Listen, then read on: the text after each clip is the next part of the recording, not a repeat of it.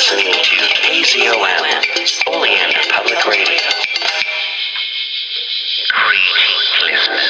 It is I, TV Spitzer and Farmer Dave, here once again to talk to you about the Cthulhu mythos, its books, its monsters, its unfortunate human casualties, its timeline in general, and even its tangential bits, like the dreamlands or things of a weird nature that are Lovecraftian leaning. Once more we head into those dark woods, further feeling those malevolent forces upon us.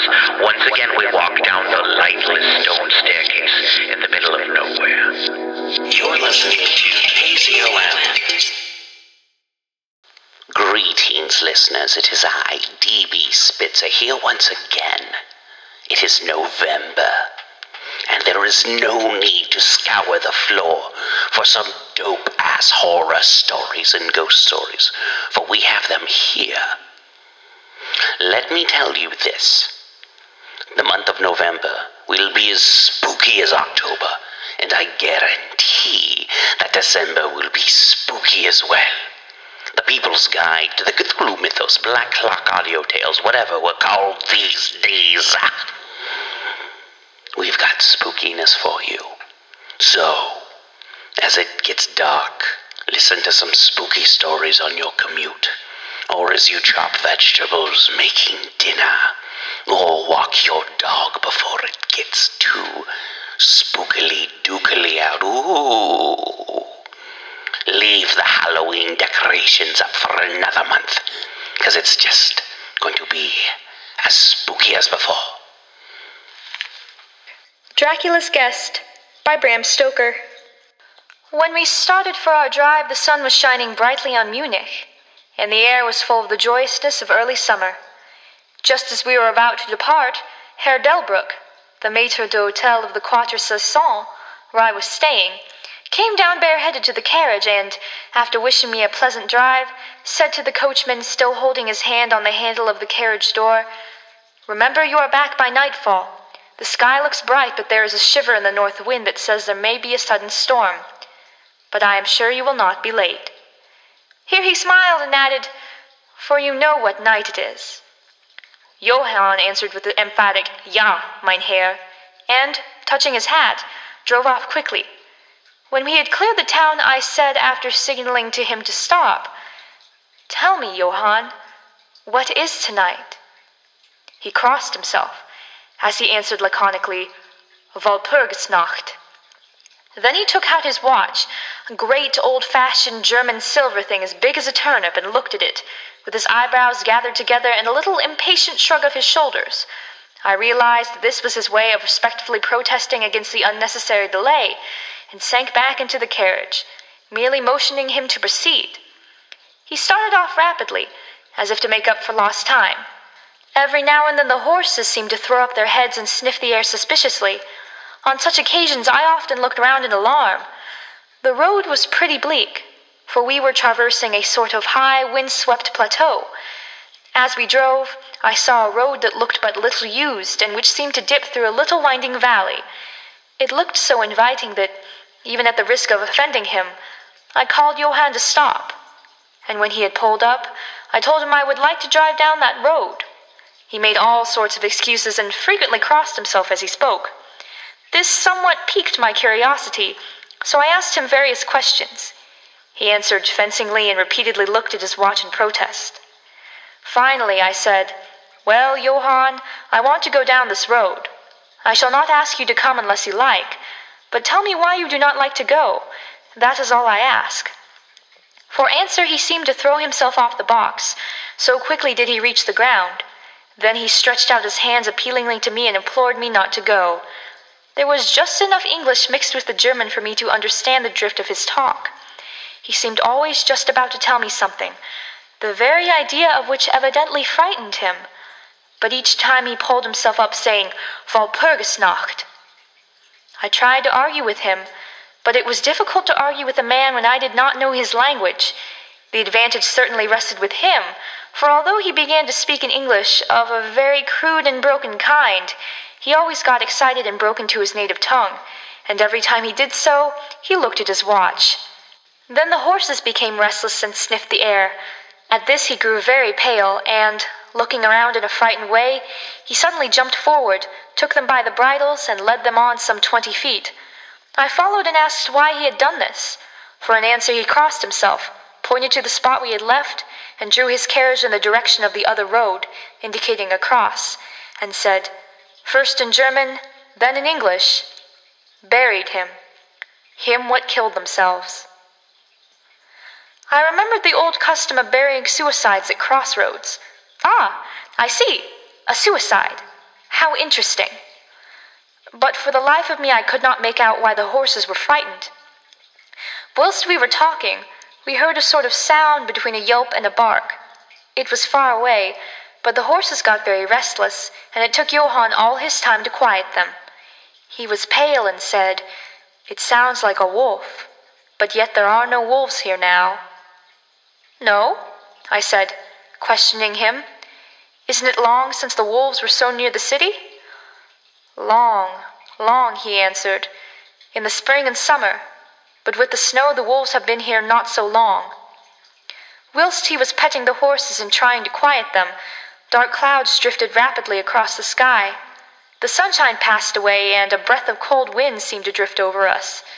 It was only a breath, however, and more of a warning than a fact, for the sun came out brightly again.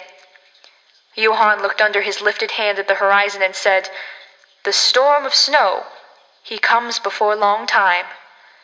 Then he looked at his watch again, and straightway holding his reins firmly, for the horses were still pawing the ground restlessly and shaking their heads, he climbed to his box as though the time had come for proceeding on our journey. I felt a little obstinate and did not at once get into the carriage. "Tell me," I said, "about this place where the road leads," and I pointed down. Again he crossed himself and mumbled a prayer before he answered, "It is unholy."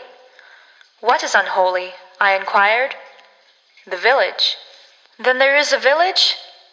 "No, no. No one lives there hundreds of years." My curiosity was piqued. "But you said there was a village." "There was." "Where is it now?" Whereupon he burst out into a long story in German and English, so mixed up that I could not quite understand exactly what he said. Roughly I gathered that, long ago, hundreds of years, men had died there and been buried in their graves, but sounds were heard under the clay, and when the graves were opened, men and women were found rosy with life and their mouths red with blood. And so, in haste to save their lives, aye, and their souls, and here he crossed himself, those who were left fled away to other places, where the living lived and the dead were dead and not something. He was evidently afraid to speak the last words. As he proceeded with his narration, he grew more and more excited. It seemed as if his imagination had got hold of him, and he ended in a perfect paroxysm of fear, white-faced, perspiring, trembling, and looking round him as if expecting some dreadful presence would manifest itself there in the bright sunshine on the open plain. Finally, in an agony of desperation, he cried, "Walpurgisnacht," and pointed to the carriage for me to get in. All my English blood rose at this, and standing back I said, "You are afraid, Johann. You are afraid. Go home. I shall return alone. The walk will do me good." The carriage door was open. I took from the seat my oak walking stick, which I always carry on my holiday excursions, and closed the door, pointing back to Munich, and said, "Go home, Johann. Walpurgisnacht doesn't concern Englishmen." The horses were now more restive than ever, and Johann was trying to hold them in, while excitedly imploring me not to do anything so foolish. I pitied the poor fellow. He was so deeply in earnest, but all the same I could not help laughing. His English was quite gone now. In his anxiety he had forgotten that his only means of making me understand was to talk my language. So he jabbered away in his native German. It began to be a little tedious. After giving the direction home, I turned to go down the crossroad into the valley.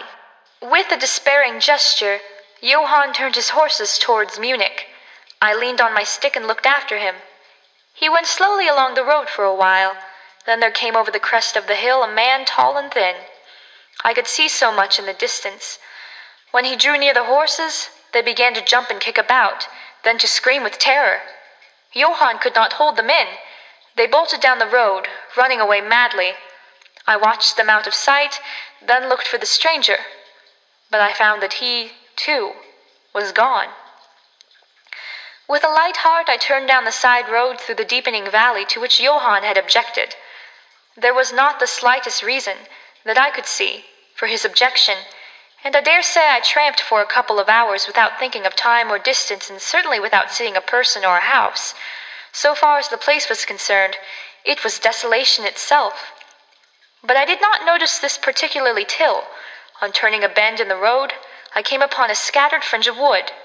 Then I recognized that I had been impressed unconsciously by the desolation of the region through which I had passed. I sat down to rest myself and began to look around. It struck me that it was considerably colder than it had been at the commencement of my walk. A sort of sighing sound seemed to be around me, with, now and then, high overhead, a sort of muffled roar. Looking upwards, I noticed that great thick clouds were drafting rapidly across the sky, from north to south at a great height. There were signs of a coming storm in some lofty stratum of the air. I was a little chilly, and, thinking that it was the sitting still after the exercise of walking, I resumed my journey. The ground I passed over was now much more picturesque. There were no striking objects that the eye might single out, but in all there was a charm of beauty.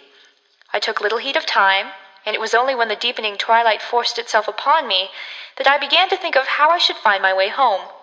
The air was cold, and the drifting of clouds high overhead was more marked. They were accompanied by a sort of far-away rushing sound, through which seemed to come at intervals that mysterious cry which the driver had said came from a wolf. For a while I hesitated. I had said I would see the deserted village, so on I went, and presently came on a wide stretch of open country, shut in by hills all around. Their sides were covered with trees which spread down to the plain, dotting in clumps the gentler slopes and hollows which showed here and there. I followed with my eye the winding of the road, and saw that it curved close to one of the densest of these clumps, and was lost behind it. As I looked, there came a cold shiver in the air, and the snow began to fall. I thought of the miles and miles of bleak country I had passed, and then hurried on to seek shelter of the wood in front. Darker and darker grew the sky, and faster and heavier fell the snow, till the earth before and around me was a glistening white carpet, the further edge of which was lost in misty vagueness. The road was here but crude, and when on the level its boundaries were not so marked as when it passed through the cuttings, and in a little while I found that I must have strayed from it, for I missed underfoot the hard surface, and my feet sank deeper in the grass and moss. Then the wind grew stronger and blew with ever-increasing force, till I was fain to run before it. The air became icy cold, and in spite of my exercise I began to suffer. The snow was now falling so thickly and whirling around me in such rapid eddies that I could hardly keep my eyes open. Every now and then the heavens were torn asunder by vivid lightning, and in the flashes I could see ahead of me a great mass of trees, chiefly yew and cypress, all heavily coated with snow. I was soon amongst the shelter of the trees, and there in comparative silence I could hear the rush of the wind high overhead. Presently the blackness of the storm had become merged in the darkness of the night. By and by the storm seemed to be passing away. It now only came in fierce puffs or blasts. At such moments the weird sound of the wolf appeared to be echoed by many similar sounds around me. Now and again, through the black mass of drifting cloud, came a straggling ray of moonlight which lit up the expanse and showed me that I was at the edge of a dense mass of cypress and yew trees. As the snow had ceased to fall, I walked out from the shelter and began to investigate more closely. It appeared to me that, amongst so many old foundations as I had passed, there might be still standing a house in which, though in ruins, I could find some sort of shelter for a while. As I skirted the edge of the copse, I found that a low wall encircled it, and following this I presently found an opening. Here the cypresses formed an alley leading up to a square mass of some kind of building. Just as I caught sight of this, however, the drifting clouds obscured the moon, and I passed up the path in darkness. The wind must have grown colder, for I felt myself shiver as I walked. But there was hope of shelter, and I groped my way blindly on. I stopped, for there was a sudden stillness. The storm had passed, and, perhaps in sympathy with nature's silence, my heart seemed to cease to beat. But this was only momentarily, for suddenly the moonlight broke through the clouds, showing me that I was in a graveyard, and that the square object before me was a massive tomb of marble, as white as the snow that lay on and all around it. With the moonlight there came a fierce sigh of the storm, which appeared to resume its course with a long, low howl, as of many dogs or wolves. I was awed and shocked, and I felt the cold perceptibly grow upon me till it seemed to grip me by the heart. Then, while the flood of moonlight still fell on the marble tomb, the storm gave further evidence of renewing, as though it were returning on its track. Impelled by some sort of fascination, I approached the sepulchre to see what it was and why such a thing stood alone in such a place. I walked around it and read, over the Doric door, in German, Countess Dollingen of Gratz, in Styria, sought and found death, 1801. On the top of the tomb, seemingly driven through the solid marble, for the structure was composed of a few vast blocks of stone, was a great iron spike or stake. On going to the back, I saw, graven in great Russian letters, "The dead travel fast." There was something so weird and uncanny about the whole thing that it gave me a turn and made me feel quite faint. I began to wish, for the first time, that I had taken Johann's advice.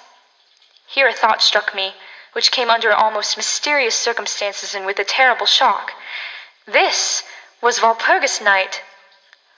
Walpurgis Night was when, according to the belief of millions of people, the devil was abroad, when the graves were opened and the dead came forth and walked, when all evil things of earth and air and water held revel. This very place the driver had specially shunned. This was the depopulated village of centuries ago. This was where the suicide lay, and this was the place where I was alone, unmanned, shivering with cold in a shroud of snow with a wild storm gathering again upon me. It took all my philosophy, all the religion I had been taught, all my courage, not to collapse in a paroxysm of fright. And now a perfect tornado burst upon me. The ground shook as though thousands of horses thundered across it, and this time the storm bore on its icy wings, not snow, but great hailstones which drove with such violence that they might have come from the thongs of Balearic singers. Hailstones that beat down leaf and branch and made the shelter of the cypresses of no more avail than though their stems were standing corn. At the first I had rushed to the nearest tree, but I was soon fain to leave it and seek the only spot that seemed to afford refuge, the deep Doric doorway of the marble tomb. There, crouching against the massive bronze door, I gained a certain amount of protection from the beating of the hailstones, for now they only drove against me as they ricocheted from the ground and the side of the marble. As I leaned against the door, it moved slightly and opened inwards. The shelter of even a tomb was welcome in that pitiless tempest, and I was about to enter it when there came a flash of forked lightning that lit up the whole expanse of the heavens. In the instant, as I am a living man, I saw, as my eyes turned into the darkness of the tomb, a beautiful woman with rounded cheeks and red lips, seemingly sleeping on a bier. As the thunder broke overhead, I was grasped as by the hand of a giant and hurled out into the storm. The whole thing was so sudden that, before I could realize the shock, moral as well as physical, I found the hailstones beating me down. At the same time, I had a strange, dominating feeling that I was not alone. I looked towards the tomb. Just then there came another blinding flash which seemed to strike the iron stake that surmounted the tomb and to pour through to the earth, blasting and crumbling the marble, as in a burst of flame. The dead woman rose for a moment of agony while she was lapped in the flame, and her bitter scream of pain was drowned in the thunder crash. The last thing I heard was this mingling of dreadful sound, as again I was seized in the giant grasp and dragged away, while the hailstones beat on me and the air around seemed reverberant with the howling of wolves. The last sight that I remembered was a vague, white, moving mass, as if all the graves around me had sent out the phantoms of their sheeted dead, and that they were closing in on me through the white cloudiness of the driving hail. Gradually there came a sort of vague beginning of consciousness, then a sense of weariness that was dreadful. For a time I remembered nothing, but slowly my senses returned. My feet seemed positively racked with pain, yet I could not move them. They seemed to be numbed. There was an icy feeling at the back of my neck and all down my spine, and my ears, like my feet, were dead yet in torment. But there was in my breast a sense of warmth, which was by comparison delicious. It was as a nightmare, a physical nightmare, if one may use such an expression, for some heavy weight on my chest made it difficult for me to breathe. This period of semi-lethargy seemed to remain a long time, and as it faded away I must have slept or swooned. Then came a sort of loathing, like the first stage of seasickness, and a wild desire to be free of something. I knew not what. A vast stillness enveloped me, as though all the world were asleep or dead, only broken by the low panting as of some animal close to me. I felt a warm rasping at my throat. Then came a consciousness of the awful truth which chilled me to the heart and sent the blood surging up through my brain. Some great animal was lying on me and now licking my throat. I feared to stir, for some instinct of prudence bade me lie still. But the brute seemed to realize that there was now some change in me, for it raised its head. Through my eyelashes I saw above me the two great flaming eyes of a gigantic wolf. Its sharp white teeth gleamed in the gaping red mouth, and I could feel its hot breath fierce and acrid upon me. For another spell of time I remembered no more. Then I became conscious of a low growl, followed by a yelp, renewed again and again. Then, seemingly very far away, I heard a "Holloa! Holloa!" as of many voices calling in unison. Cautiously I raised my head and looked in the direction whence the sound came, but the cemetery blocked my view. The wolf still continued to yelp in a strange way, and a red glare began to move round the grove of cypresses, as though following the sound. As the voices drew closer, the wolf yelped faster and louder. I feared to make either sound or motion. Nearer came the red glow over the white pall which stretched into the darkness around me. Then all at once from beyond the trees there came at a trot a troop of horsemen bearing torches. The wolf rose from my breast and made for the cemetery. I saw one of the horsemen, soldiers by their caps and their long military cloaks, raise his carbine and take aim. A companion knocked up his arm, and I heard the ball whiz over my head. He had evidently taken my body for that of the wolf. Another sighted the animal as it slunk away, and a shot followed. Then, at a gallop, the troop rode forward, some towards me, others following the wolf as it disappeared amongst the snow-clad cypresses. As they drew nearer, I tried to move, but was powerless, although I could see and hear all that went on around me. 2 or 3 of the soldiers jumped from their horses and knelt beside me. One of them raised my head and placed his hand over my heart. "Good news, comrades," he cried. "His heart still beats." And then some brandy was poured down my throat. It put vigor into me, and I was able to open my eyes fully and look around. Lights and shadows were moving among the trees, and I heard men call to one another.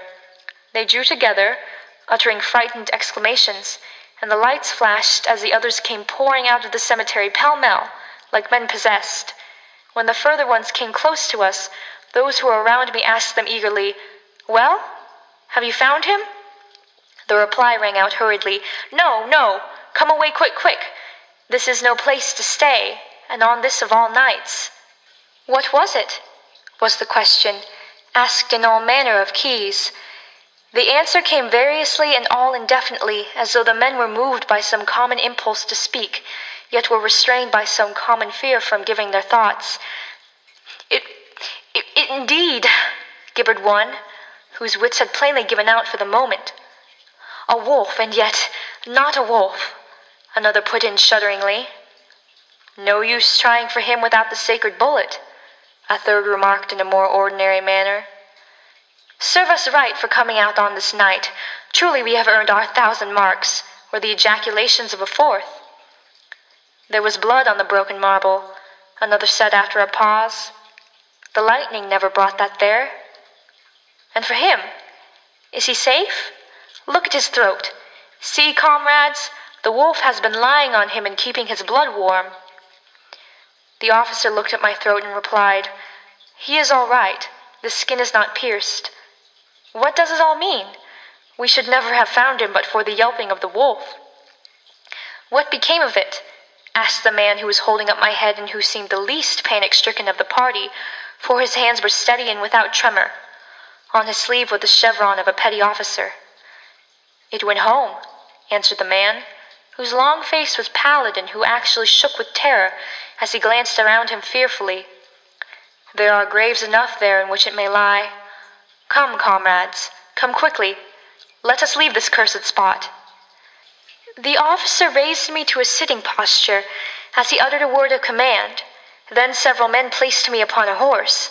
He sprang to the saddle behind me, took me in his arms, gave the word to advance, and, turning our faces away from the cypresses, we rode away in swift military order.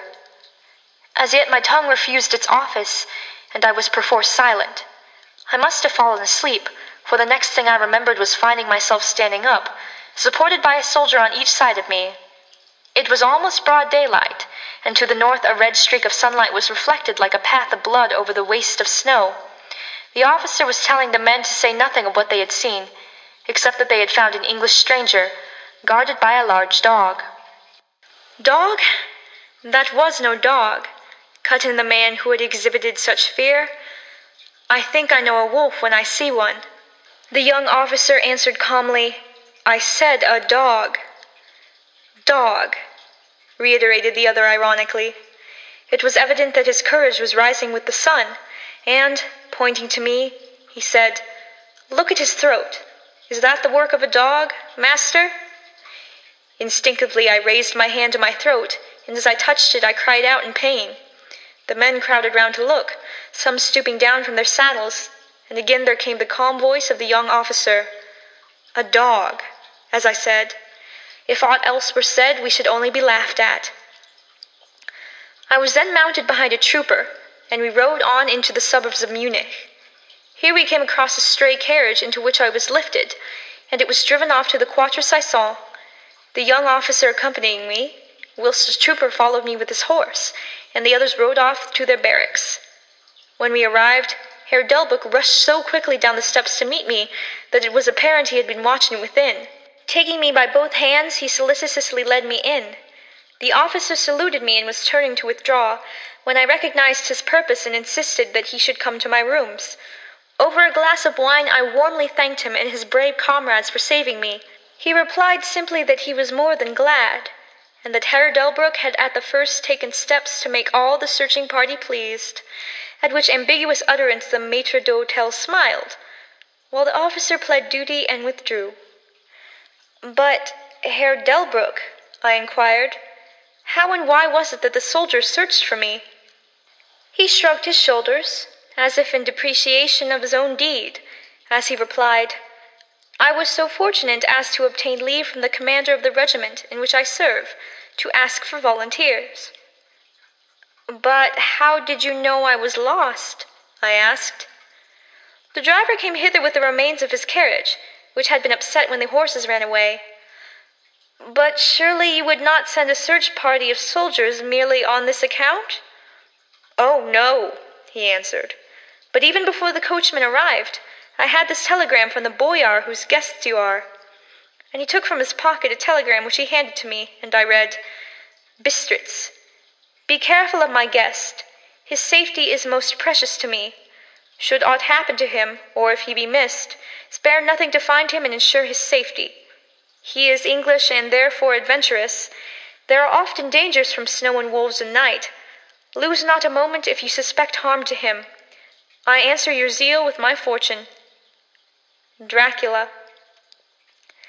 As I held the telegram in my hand, the room seemed to whirl around me, and if the attentive maître d'hôtel had not caught me, I think I should have fallen. There was something so strange in all this, something so weird and impossible to imagine, that there grew on me a sense of my being in some way the sport of opposite forces, the mere vague idea of which seemed in a way to paralyze me. I was certainly under some form of mysterious protection. From a distant country had come, in the very nick of time, a message that took me out of the danger of the snow sleep and the jaws of the wolf.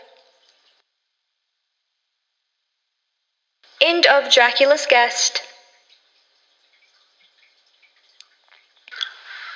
Thank you, everyone, for listening to People's Guide to the Cthulhu Mythos. Check out the show at pgttcm.com.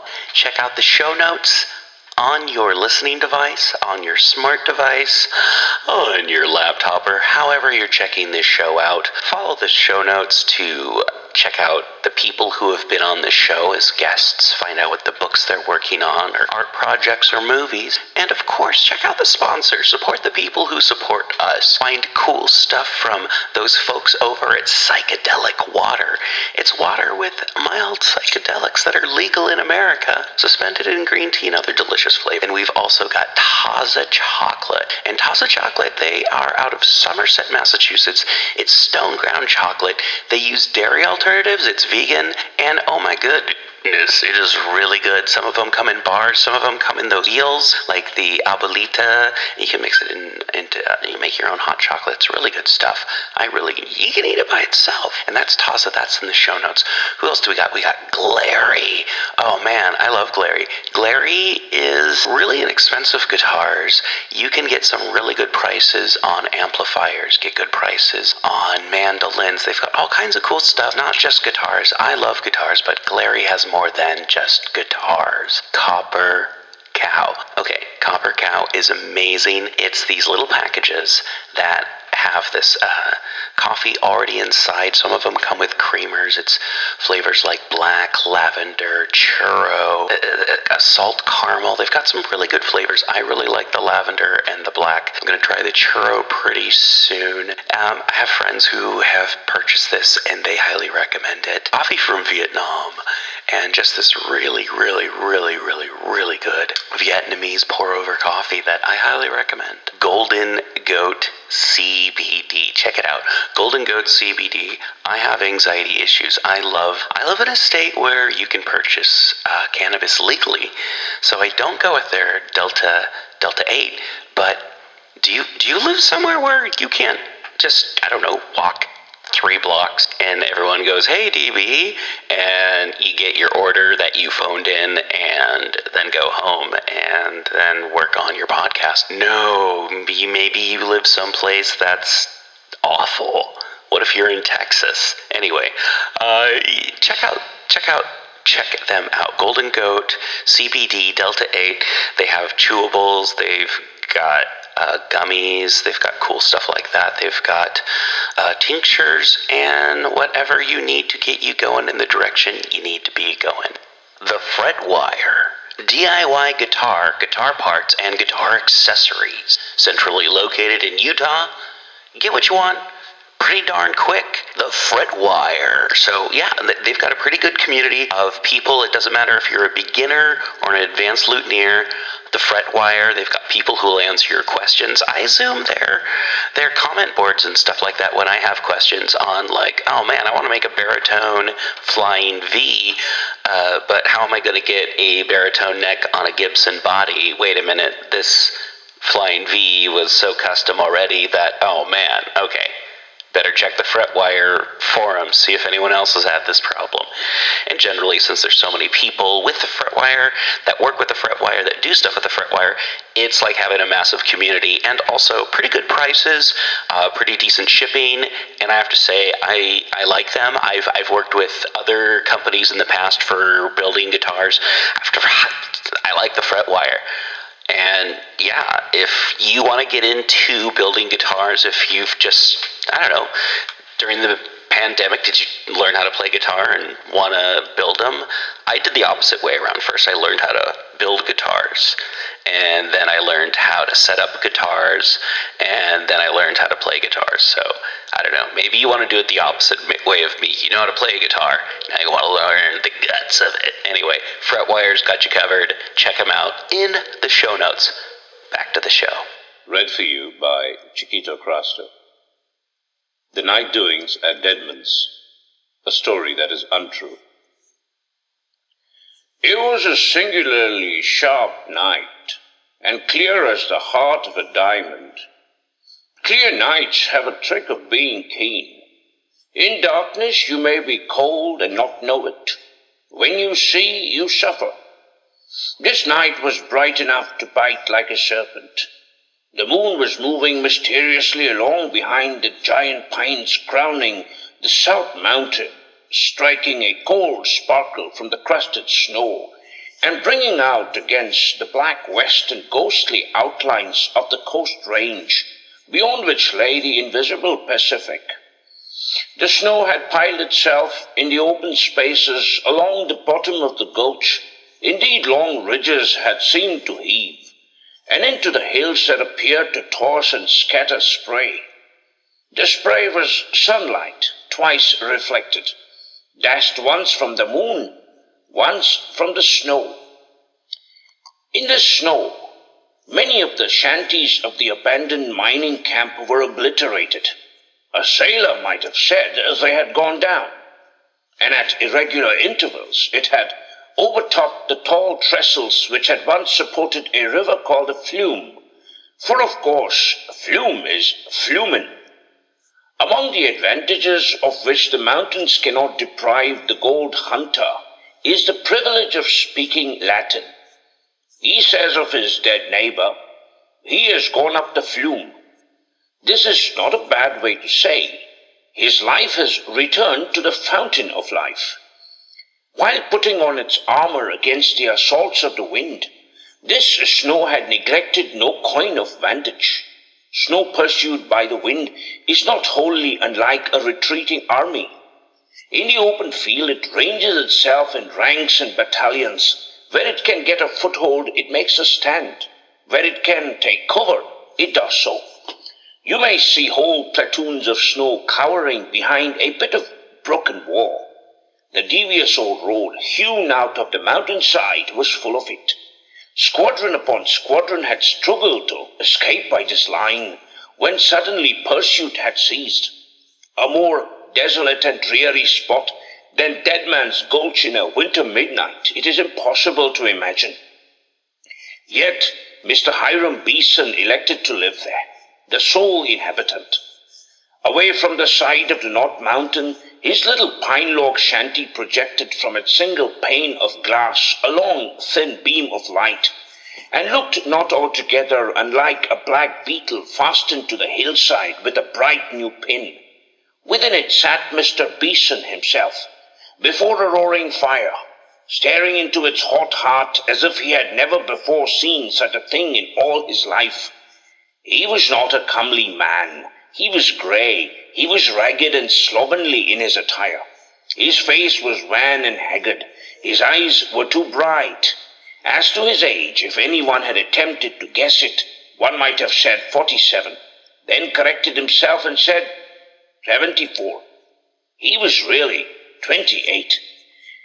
Emaciated he was, as much perhaps as he dared to be, with a needy undertaker at Bentley's flat and a new and enterprising coroner at Sonora. Poverty and zeal are an upper and a nether millstone. It is dangerous to make a third in that kind of sandwich. 2. As Mr. Beeson sat there with his ragged elbows on his ragged knees, his lean jaws buried in his lean hands, and with no apparent intention of going to bed, he looked as if the slightest movement would tumble him to pieces. Yet during the last hour he had winked no fewer than 3 times. There was a sharp rapping at the door. A rap at that time of night and in that weather might have surprised an ordinary mortal who had dwelt 2 years in the gulch without seeing a human face, and could not fail to know that the country was impassable.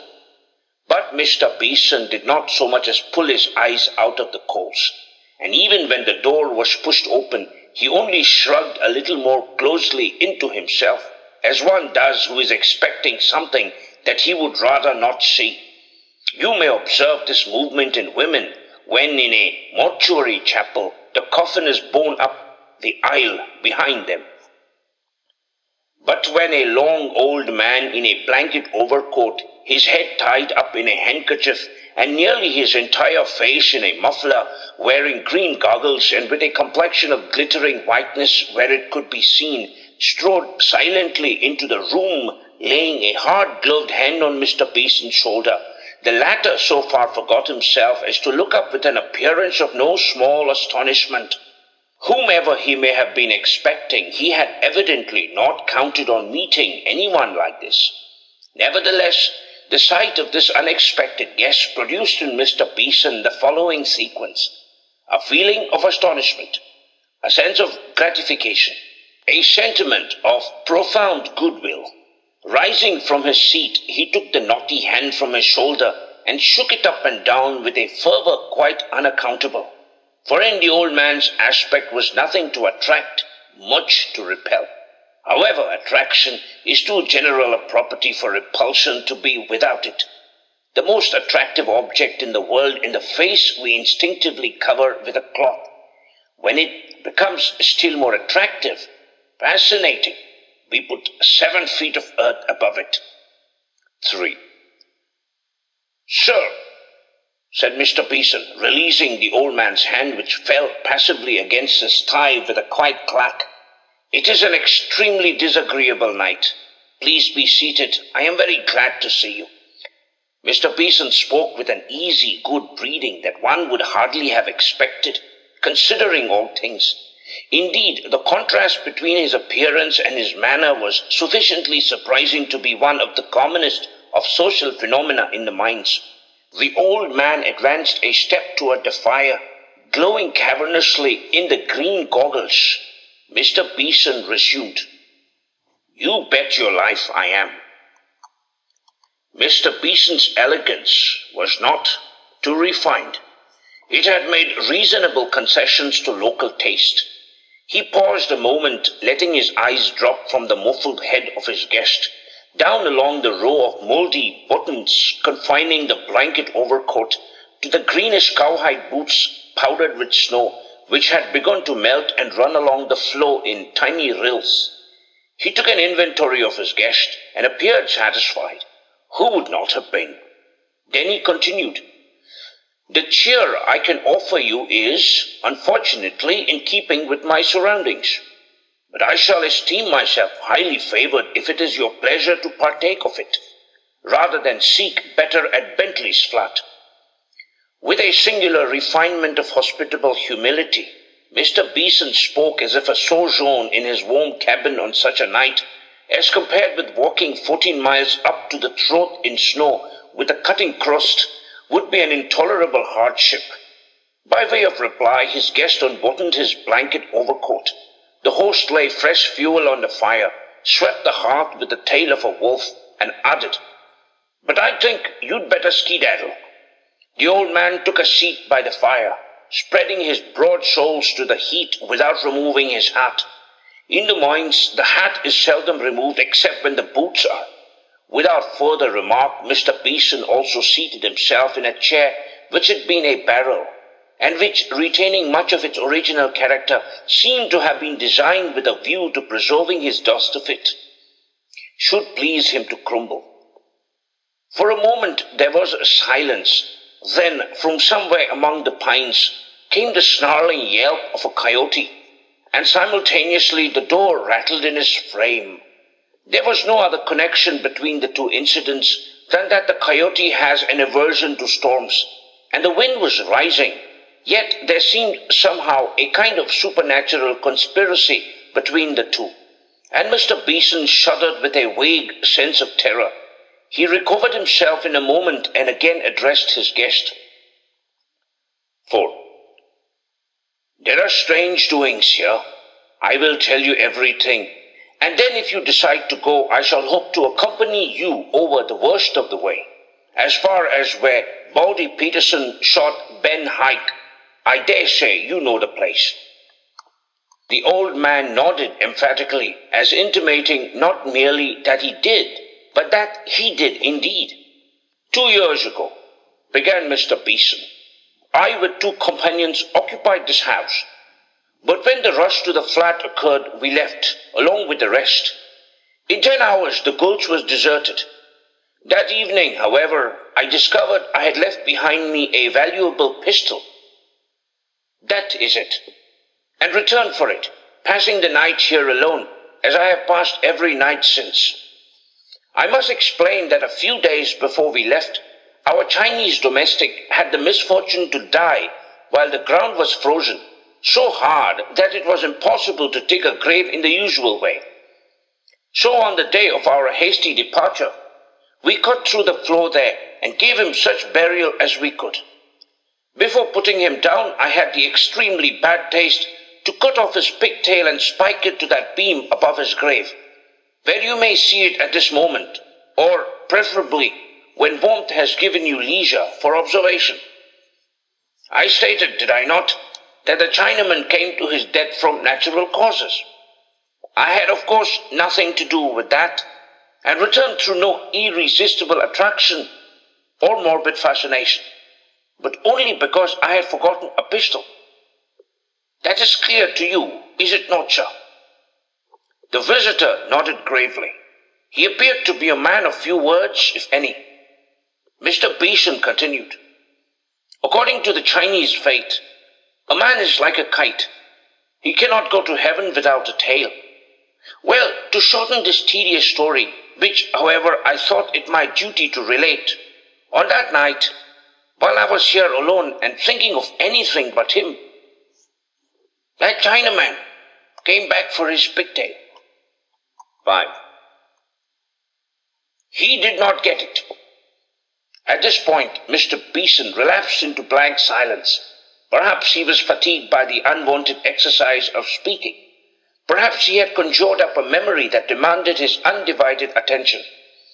The wind was now fairly abroad, and the pines along the mountainside sang with singular distinctness. The narrator continued, You say you do not see much in that, and I must confess I do not myself. But he keeps coming.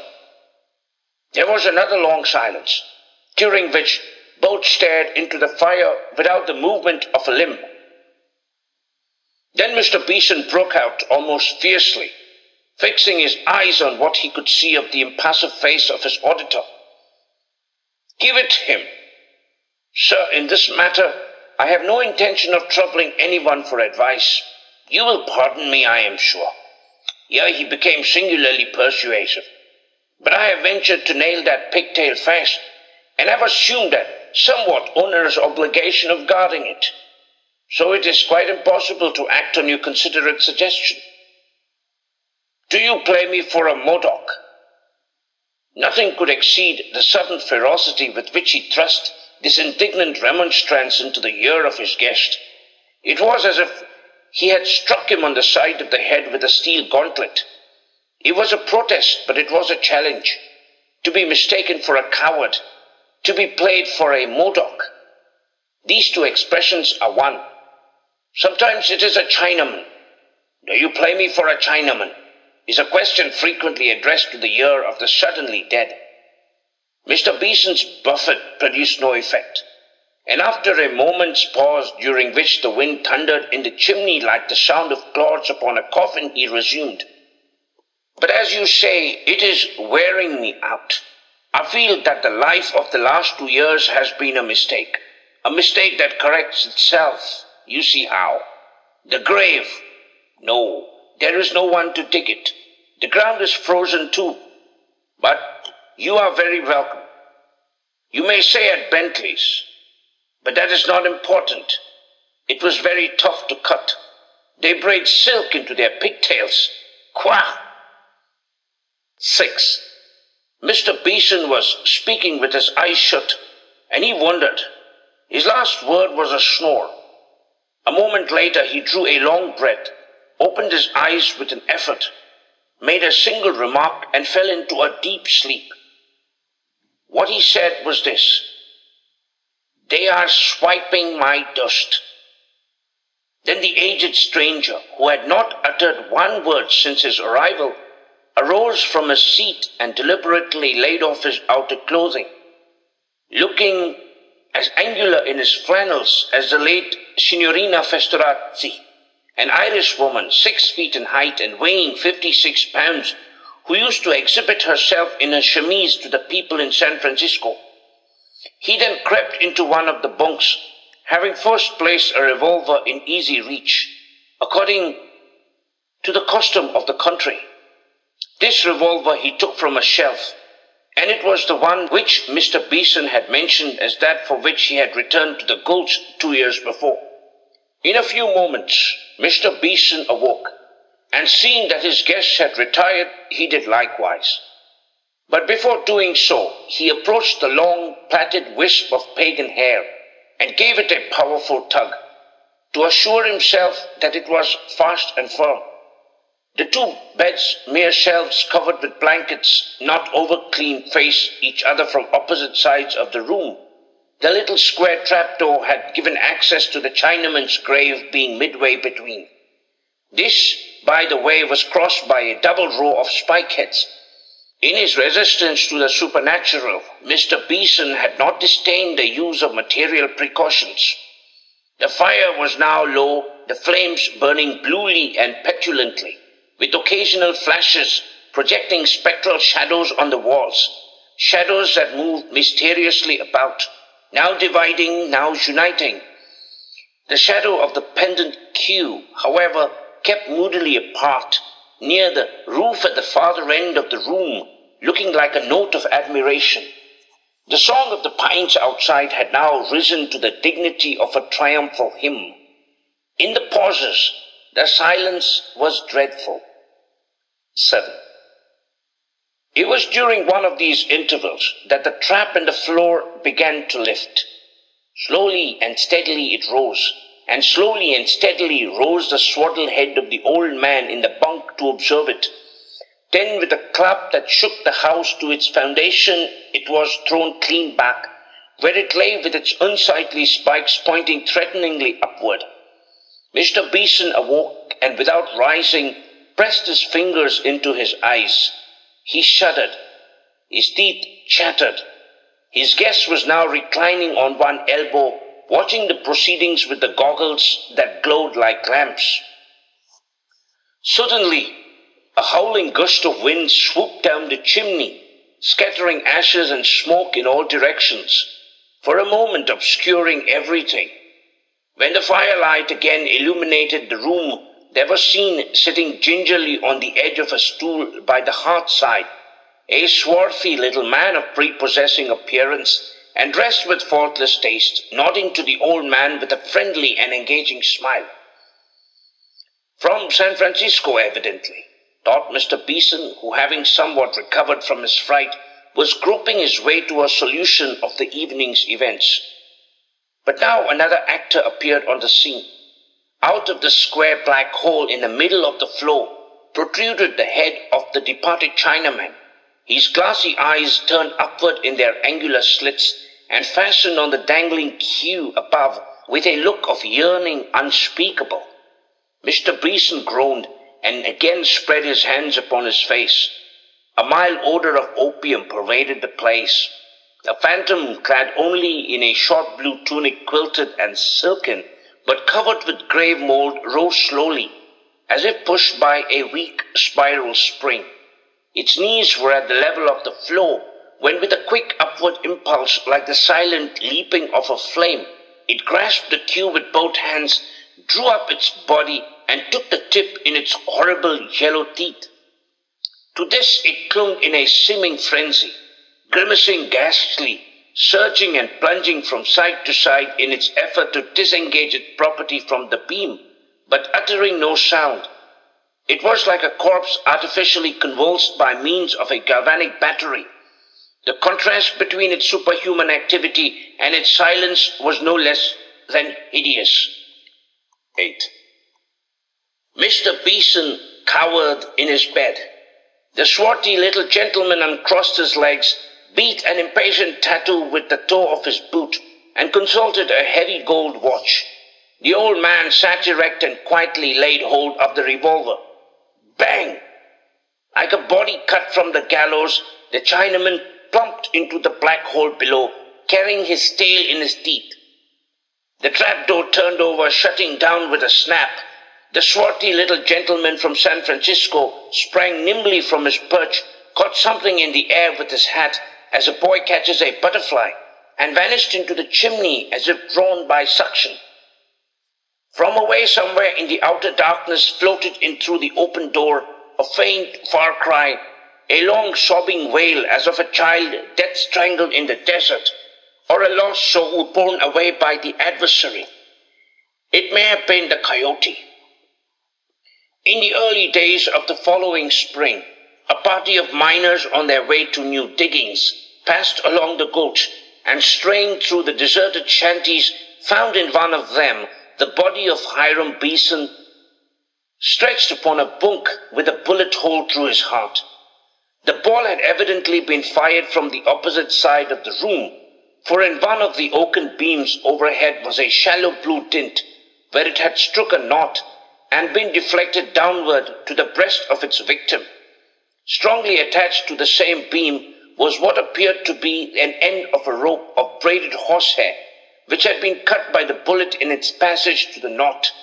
Nothing else of interest was noted, excepting a suit of moldy and incongruous clothing, several articles of which were afterward identified by respectable witnesses as those in which certain deceased citizens of Deadman's had been buried years before. But it is not easy to understand how that could be, unless, indeed, the garments had been worn as a disguise by Death himself, which is hardly credible. End of The Night Doings at Deadman's, a story that is untrue. Read for you by Chiquito Crasto, Birmingham, Alabama. What a bunch of spookiness that was. I hope we learned our lesson and whatever the moral of that spooky story was. Or we just got spooked. Anyway, hey everyone, I hope you're having a good time. I hope you're having fun enjoying these spooky stories. I'm trying to keep the music to the minimum because someone said, hey, it's too loud and it's distracting from the spookiness. And I said, hey, I'm not that great at creating atmosphere for spookiness, unless it's like an RPG or a haunted house. Anyway, so thanks everyone for listening to People's Guide to the Cthulhu Mythos. I have been your host, DB. Join us weekly when Farmer Dave and I get more into the Cthulhu Mythos and less about spooky stories. And we have special guests like Ken Hite, Scott Glancy. In the past, we had Rodney Anonymous of the Dead Milkmen, with all kinds of various writers, game designers, artists, musicians, you name it, we've had them on. And yeah, thank you so much for listening.